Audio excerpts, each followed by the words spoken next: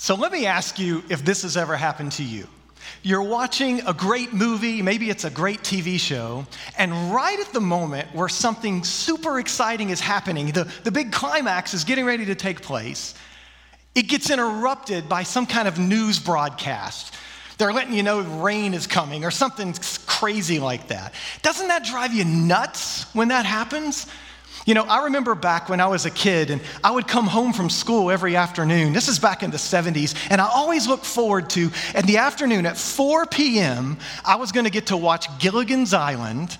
And then again at 4:30, Star Trek was coming on. I mean, that was a great afternoon for me.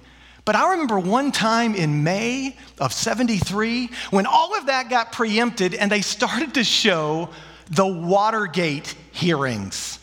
I mean, you talk about boring. It's just a bunch of old men sitting around talking with each other. And I thought, why are you interrupting my intellectually stimulating afternoon for this? Of course, what I didn't realize at the time was that something much more important was happening than my rerun.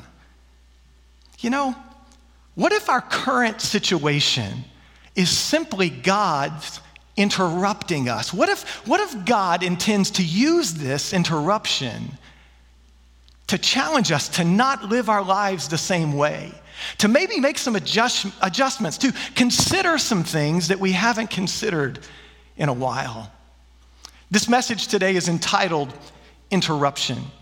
And we're going to begin by looking at a group of people in the Bible that were living severely interrupted lives. You can open your Bibles or turn on your app with me to the prophet Jeremiah. He's going to be near the end of the Old Testament. And we're going to look at a verse in Jeremiah chapter 29. It's verse 11. And it is probably one of the most quoted verses out of the Old Testament. You know, it's kind of funny how we pick verses sort of at random, but verses that mean something to us in the moment that, you know, we take them out of context, and that can be dangerous. You know, some people just they'll say, well, God, maybe you'll speak to me if I flip through some pages and just put my finger down. Well, God can speak to us that way, but there's a better way to do it. You see, it's really important to understand the context of a verse if we're going to really understand what it means to us. So we would be asking questions like, what is the message and who is it being written to? What are the circumstances that they're writing? And so how would those people have understood the message? And then that's going to help us understand the message as well. So let's look at this verse together, Jeremiah chapter 29 and verse 11. You've probably seen this posted a lot on social media lately. Here's what it says. For I know the plans I have for you, declares the Lord. Plans to prosper you and not to harm you. Plans to give you hope and a future. Wow.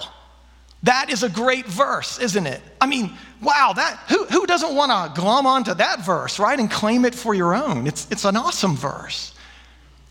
But the challenge comes when our experience in life doesn't exactly measure up to the verse. Like, the promise is there, God has given it, but man, our experiences are different. Sometimes bad things do happen. Sometimes life sucks out hope like a dry piece of cornbread sucks moisture out of your body, right? I mean, sometimes life happens. So how do we reconcile a promise like this with our experiences? Well, context helps a lot. So what was the context of this verse in Jeremiah? Well, the Old Testament reveals that many times God's people would go astray. They would start being wicked and doing things that they shouldn't be doing. They had a series of really lousy kings that led them in some bad directions. And so the nation had been divided into a northern and southern kingdom, and this southern kingdom of Judah was about to receive judgment from God. In fact, what God would do often is he would use peoples around his nation, wicked people, to bring judgment, to interrupt the lives of his people, so that they wouldn't keep doing things the same way they were doing them. They would come back to their roots and their foundations. And that's exactly what had happened here. Wicked King Nebuchadnezzar from what we would say is modern-day Iraq, from Babylon, had come in and actually taken over Judah and actually taken half of the inhabitants of Judah and displaced them. They were in exile now in Babylon. So this displaced people are under the thumb of their enemies, and they're wondering and worried about their future. They don't know what's going to happen. Does it sound familiar? Maybe just a little bit. You see, it was in this context of really bad things that had already happened that this promise comes. God says, I have plans to prosper you, not to harm you, to give you hope and a future. Can you see how those words would take on even deeper meaning in that kind of context? You see, God is telling them, no matter where you are still my people. And I love you, I care about you, I have a plan that I'm working on your behalf. How encouraging that would have been for them in the bad setting in which they found themselves. God also told them some other things. We won't go there, but in verses 4 and 5, the scripture actually says that God said, I'm the one who brought you into Babylon. I'm the one that caused you to be exiled. I brought this interruption into your life because I wanted to get your attention and I wanted you to make some changes. And God tells them something else too. God tells them that they shouldn't listen to the people that are telling them that this is going to be over soon. God says it's going to be 70 years that you're in exile. A whole generation is going to come and go before you see my deliverance. Wow. God promised to be with them, and he promises to be with you and me. That is his promise. But God never promises that our journey is going to be pain-free and our journey is going to be an easy one. It reminds me of another great song out of the 1970s that Lynn Anderson made popular. Do you remember? It starts like this. It says, I beg your pardon. Sing the rest of it with me. You know it, right? I never promised you a rose garden. Yeah, right. God never promised us a rose garden. He never promised that everything was going to be wonderful. In fact, Jesus promised just the opposite. If you look with me in John chapter 16, Jesus made this promise. He's talking to his disciples, and he's telling them about some bad things that are getting ready to happen. And in that context, this is what he says. I have told you these things. This is John chapter 16, verse 33. I have told you these things so that in me you may have peace. In the world, here it is, you will have trouble. But take heart. I have overcome the world. Jesus says, take heart, trust me, because I've overcome the world. You see, for the Christian, our spiritual journey begins when we put our faith in Jesus. We put our faith in what he's done on the cross, that he died for our sins, he paid the penalty, and he rose again, and he's alive and well right now. We put our faith in him, and that's how we begin our spiritual journey. But then our journey continues from that day forward while here on earth with trust. We trust Jesus regardless of our circumstances, regardless of how well or how easy things are going or how difficult things are. We continue to trust him even when trouble comes. If you don't think trouble is going to come, what do you do with Job and that story in the Old Testament? This God lover, this God-fearing man who lost everything of value in his life. And at the worst of the worst moments in his life, he said these words. He said, even if God kills me, though he slay me, yet will I trust him. You know, most of the Psalms that we look to for comfort, they were written in the context of something bad that was happening. Something was going on and the writer was crying out to God, God, will you deliver me? And then usually they end with this declaration of trust in God. God, I can trust you regardless. Here's the reality, and you may not like to hear this, but it's the truth. I cannot promise you that everything is going to be okay. No one can assure us that everything is going to be okay. I can't promise that you won't get sick or someone you love won't get sick or that you might not lose your job or your income or worse. I can't make that kind of promise to you. In fact, it would be cruel of me to make that promise on behalf of God. Sometimes bad things do happen. But here's a truth that we Christians can rely on absolutely. We can trust God's ways even when we don't understand them. I'm going to say that again. We can trust God's ways even when we don't understand them. God spoke through the prophet Isaiah in Isaiah 55, and he said, my ways are higher than yours. As far as the heavens are above the earth, my ways are above your ways. We don't always understand God's ways, but we can trust his love for us. We can trust his motives and his power and his mercy. In fact, God spoke to me and told me that there would be some people watching me today, and some bad things, some terrible things have happened to you or to someone you love. And because of those things, you've had a hard time with God. You've kept him at arm's distance away from you. You've been angry at God. How could God let this happen? Maybe you've even doubted there is a God. How could there be a loving God if this happened in my life? Friend, I am so sorry those things have happened. And I can't begin to answer all of those questions that you have, except to say, God doesn't always get what he wants.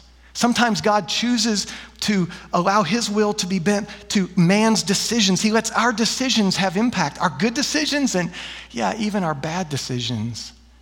But friend, I want you to know this absolutely on the assurance of God's word. God loves you. He cares about you, and he's reaching out to you right now. He wants to fill you with hope and with assurance of his presence and that he's working a plan for you. But if you wait until you have all the answers that you're looking for, if you wait until everything kind of neatly comes together in a little package, well, that's never going to happen, and you'll miss out on what God has for you. Don't wait for perfect conditions to come to him. You know, there's some awesome news in the Bible that God gives us, and it's powerful. It's interesting. The Bible says one day Jesus will return. Have you ever heard about that before? They're like, seriously, Jesus is going to return to earth, and he's going to gather everyone who has ever believed in him and followed him, and it's going to be awesome. He's going to create a new heaven and a new earth. There won't be any pain or suffering or death or any of that kind of stuff, and it's going to be wonderful. We're going to be with him forever. But the Bible also says before that day comes, that very difficult days will come. In fact, it uses the word perilous. Perilous times where there's earthquakes and famine and pestilence and all these really difficult kinds of things. The Bible says those are going to happen before God comes. In fact, people have asked me, I've had a few people say, Pastor, is that what we're looking at now? Are we beginning to see these signs of the end times? And my answer is honestly, I don't know for sure. But I do know this. I can trust that no matter what happens, God is working his plan.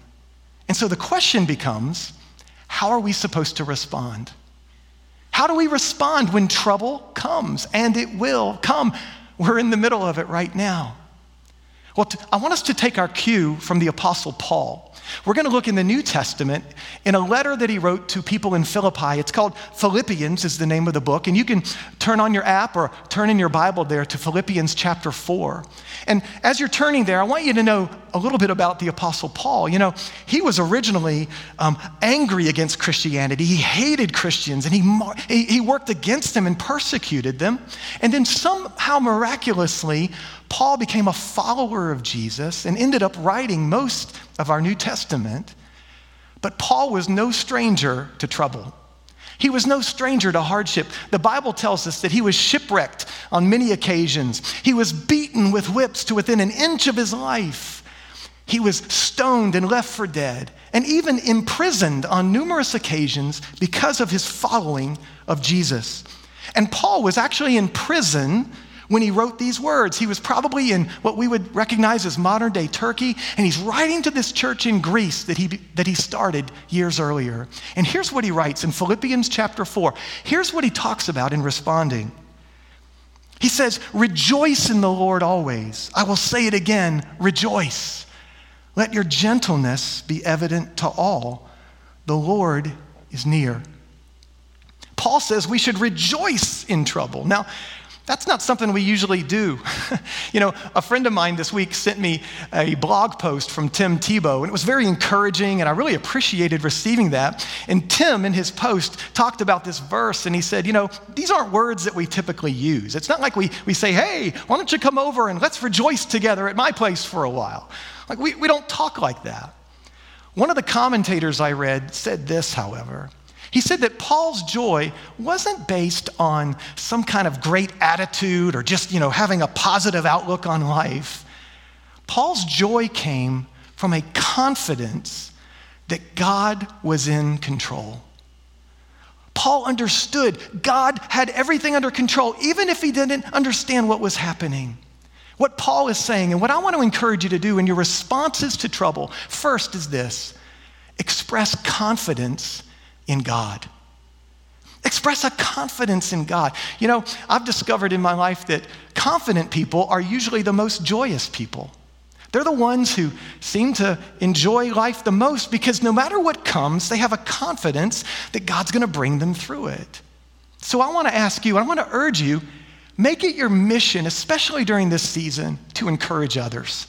Use your words and your actions, the way you live, to build people up, to bring life to them, to add life and value to them. Build others up. And then Paul uses another word here. He says, let your gentleness be evident to all. That word gentleness in that moment, in this particular context, it literally means someone who is able to let go of their anxieties and all of their stressors. Why? Because they're confident that the Lord has taken up their cause.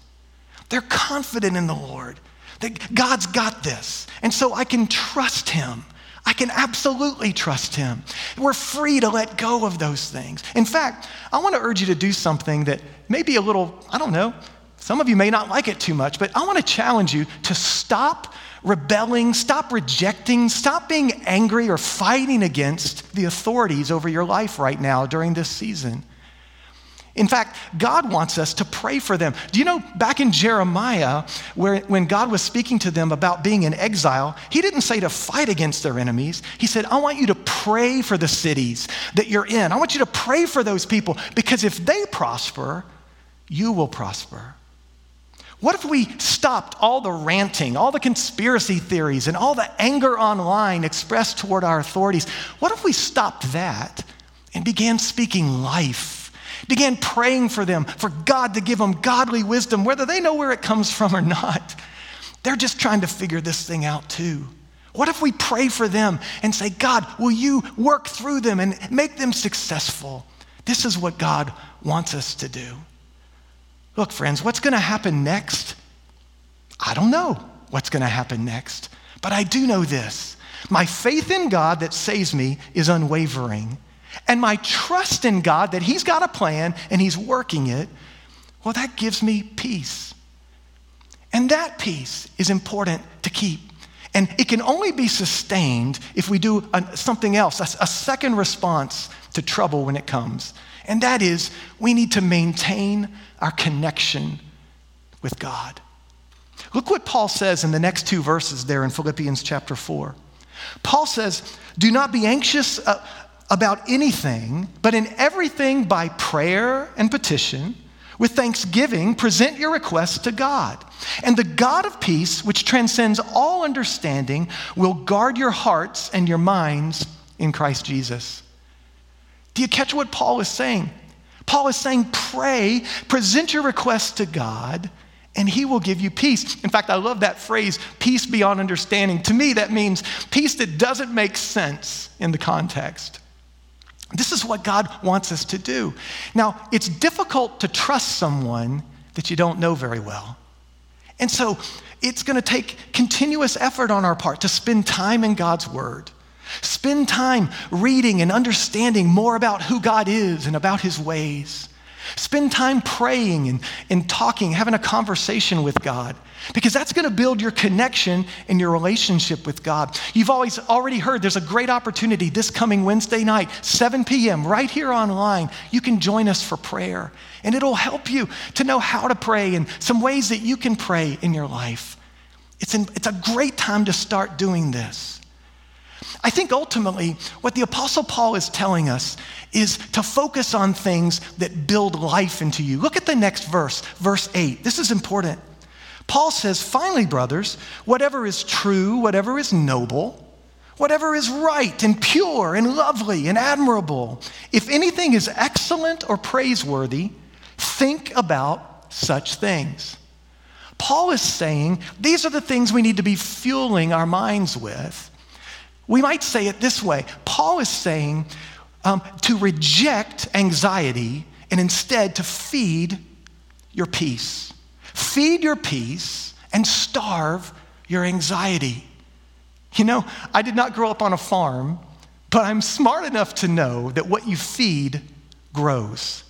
And if you feed peace in your life, if you feed hope in your life, that's what's going to grow. I'm not saying to just turn off everything. No, we need to stay connected. We need to know what's happening and what's being expected of us. But ultimately, fill your life and your heart and your mind with these things that bring life and hope and joy. If you and I do these things on a regular basis, if we express our confidence in God and encourage other people out of that confidence, if we spend time in His Word and spend time praying, the result is going to be our greater connection and relationship with God. And that's going to mean that our confidence remains. Our confidence won't just be some temporary emotion that we try to push up into our lives. No, it becomes based on our relationship with God. And that's going to lead us to experience peace and hope. And if you and I live like that, if we're peaceful people, if we have hope in the middle of these kinds of struggles and challenges, that's going to open the door for a third and final response I want to encourage you to have to trouble. It's going to allow you and me to readily share our reason for hope. This is what God wants us to do. In fact, another apostle, the apostle Peter, was writing in chapter 3 of the letter that bears his name, 1 Peter chapter 3. And he was writing to Christians who were being persecuted. They had been scattered throughout Asia. They had fled their cities out of fear of this persecution. They were afraid. They were worried. But Peter spoke these words to them, and I think they're really helpful for us. I'm going to begin a little ahead of where you're going to see it on the screen. Peter writes these words. He says, do not fear what they fear. Do not be frightened, but in your hearts set apart or remember Christ is Lord. And then he says this, always be prepared to give an answer to everyone who asks you, to give the reason for the hope that you have. But do this with gentleness and with respect. You see, you can have confidence. You can have hope in God because God is working His plan. It gives me great confidence and peace. And that enables me to be peaceful and confident around others. And I can begin to express that because I have hope and peace in the Lord. Friend, you can have peace and hope as well, regardless of your circumstances, regardless of what you've done, regardless of the kind of person you've been. Because you see, God's plan from the beginning has always been that His Son Jesus would come and would die on a cross, the sacrifice, paying the penalty for your sins and for my sins. And that 3 days later, God would raise Him from the dead, victorious over sin and all of its consequences, including death and hell. And that God would raise Him up, and at the last day, we would be with Him forever in eternity. That's always been God's plan. And God's plan also includes you. God wants you to have that kind of relationship with Him. He wants you involved in this so that you in this life can have hope and peace in Christ and have assurance of being with Him forever in the next life. That's God's plan for you. Maybe you've never considered it, and maybe it took this interruption in your daily life, in the rerun, to get your attention. Perhaps God is speaking to you right now and He's saying, why not receive my offer of relationship right now? In fact, we're going to pray together and I'm going to invite you right where you are. It doesn't matter where you are. Jesus is right there with you, just as real as He is here with me and with others in the world today. Would you consider praying with me? Bow your head for just a moment and let me pray for you, and then we're going to pray together. So Lord Jesus, I thank you that right now there are people maybe around the world that are praying with me in this moment. And Jesus, you're right there with them in that room. And Lord, I pray that as they sense you drawing them to yourself, into relationship, this relationship that will bring them peace and hope, I pray that you'll give them boldness to say yes. Help them to say yes to your offer of relationship today. Now listen, if you're praying with me, will you just repeat this simple prayer after me? There's nothing magic about these words. You just need to mean it from your heart. Go ahead and just pray it out loud. It's okay. Just say this with me. Lord Jesus, go ahead, say it out loud. Lord Jesus, I thank you that you're hearing me right now. And I thank you that you're inviting me into relationship with you. Thank you for dying on the cross for my sins. And thank you for rising again in victory. And I thank you now, Jesus, that you're inviting me into relationship with you. So I ask you to forgive me of my sins, wash me clean and make me new. I invite you into my life to bring me to new life. I believe that you're the only Son of God and that you died and that God rose you from the dead and that you're coming into my heart right now. Jesus, I proclaim you as my Lord. I receive you today and the new life that you bring me. And I thank you for doing this. In Jesus' name, amen. Now let me pray just one more moment for you and then we'll be done. Lord Jesus, thank you for everyone that prayed with me in that moment and meant it from their heart. Your word says they're a new person. Whether they feel it or not, your word says they're brand new. And so God, I pray you would give them boldness to take next steps, to understand more fully what you've just done in their lives and what you want to do for them and through them in the days ahead. And then God, I pray for Christians all around the world today. I pray that you will give them greater trust in you, that no matter what happens, no matter what their circumstances, their confidence is in you. And may that be expressed in joy and their willingness to share their reason for hope with others around them. Keep them in peace and hope. In the name of Jesus, I pray. Amen. Hey, thank you so much for joining us today for church. It's not over yet. We're going to send you back out to the foyer where you get a few more instructions. And don't forget, all of our MCC kids, there's a 5-minute lesson coming up for you right away. Thanks. We'll see you next week. Thank you so much for joining us today. No matter when you happen to be watching this, if you made a decision to follow Christ, we would love to hear about it and help you as you begin your faith journey. The easiest way for this to happen is for you to text the number on the screen. We will send you some resources and also be in prayer for you as you start following Christ. Now, in just a couple moments, we're going to be heading up the hallway to our Family Life Center foyer for a brief lesson from some of our amazing MCC Kids leaders.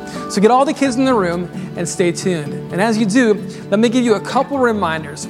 First, if you have any prayer needs that you would like our prayer team to be praying for, please email them to the address on the screen. It's church@mccag.org. Second, for those of you who can come out, join us for our prayer drive this Wednesday night at 7 p.m. For those who can't make it, you can still see it online. We're going to be streaming live on our Facebook page. This week, MCC, continue to be the amazing church that you are, wherever you are. Check on your neighbor, video chat with your community group, and find ways to show the love of Christ to somebody else around you.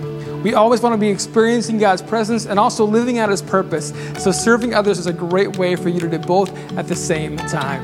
We hope to see you again next Sunday morning right here online at 11 a.m. But for now, let's take you up to the FLC foyer where Amy and Christy are ready with a 5-minute lesson for all of our MCC kids.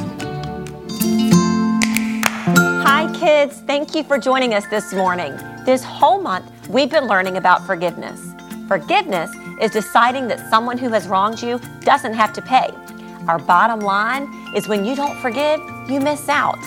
For today's Bible story, we're going to pick up where we left off last week with the parable of the lost son. Let's head into the FLC now and watch the rest of our puppet show. Hi, everyone. Last week, we talked about a parable that Jesus told, but we did not finish it. We saved the ending for today. let's do a quick recap to get up to speed. It's time, once again, for the best puppet show ever. Previously on the story of the lost son. Father, give me my share of the family property. Oh, why, son, why? Oh, all right. Yay, I've got my money. Party, party, party.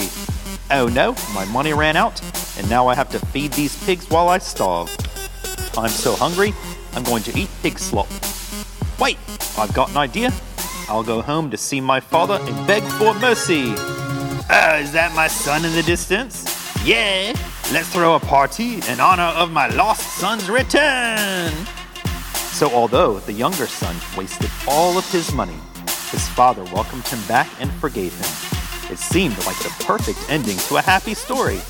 But Jesus was not done telling the story yet. As you may remember, there was the older brother. The father's older son was working in the fields. Suddenly, he heard a strange sound in the distance. Boots and cuts and boots and cuts and boots and cuts and boots and cuts. Wait, what is that noise? Are they having a party over there? The older son was confused. Why would they be having a party? He asked the servant what was going on. The servant said, "Your brother has come home. Your father has killed the fattest calf. He has done this because your brother is back safe and sound." His lost brother had finally come home. But the older son didn't see that as a reason to celebrate. How could my father do this to me? There's no way I'm going in there. So the father came out and begged the older son to join the party.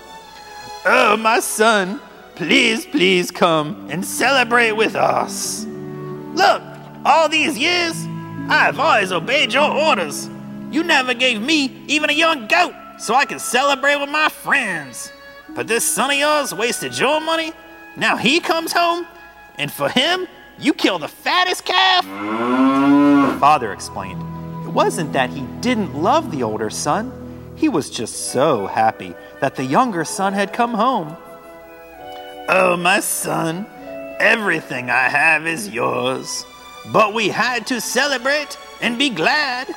This brother of yours, he was dead, and now he is alive again. He was lost, and now he is found. Wow, that was so good and so dramatic. Let's give our puppets a big hand.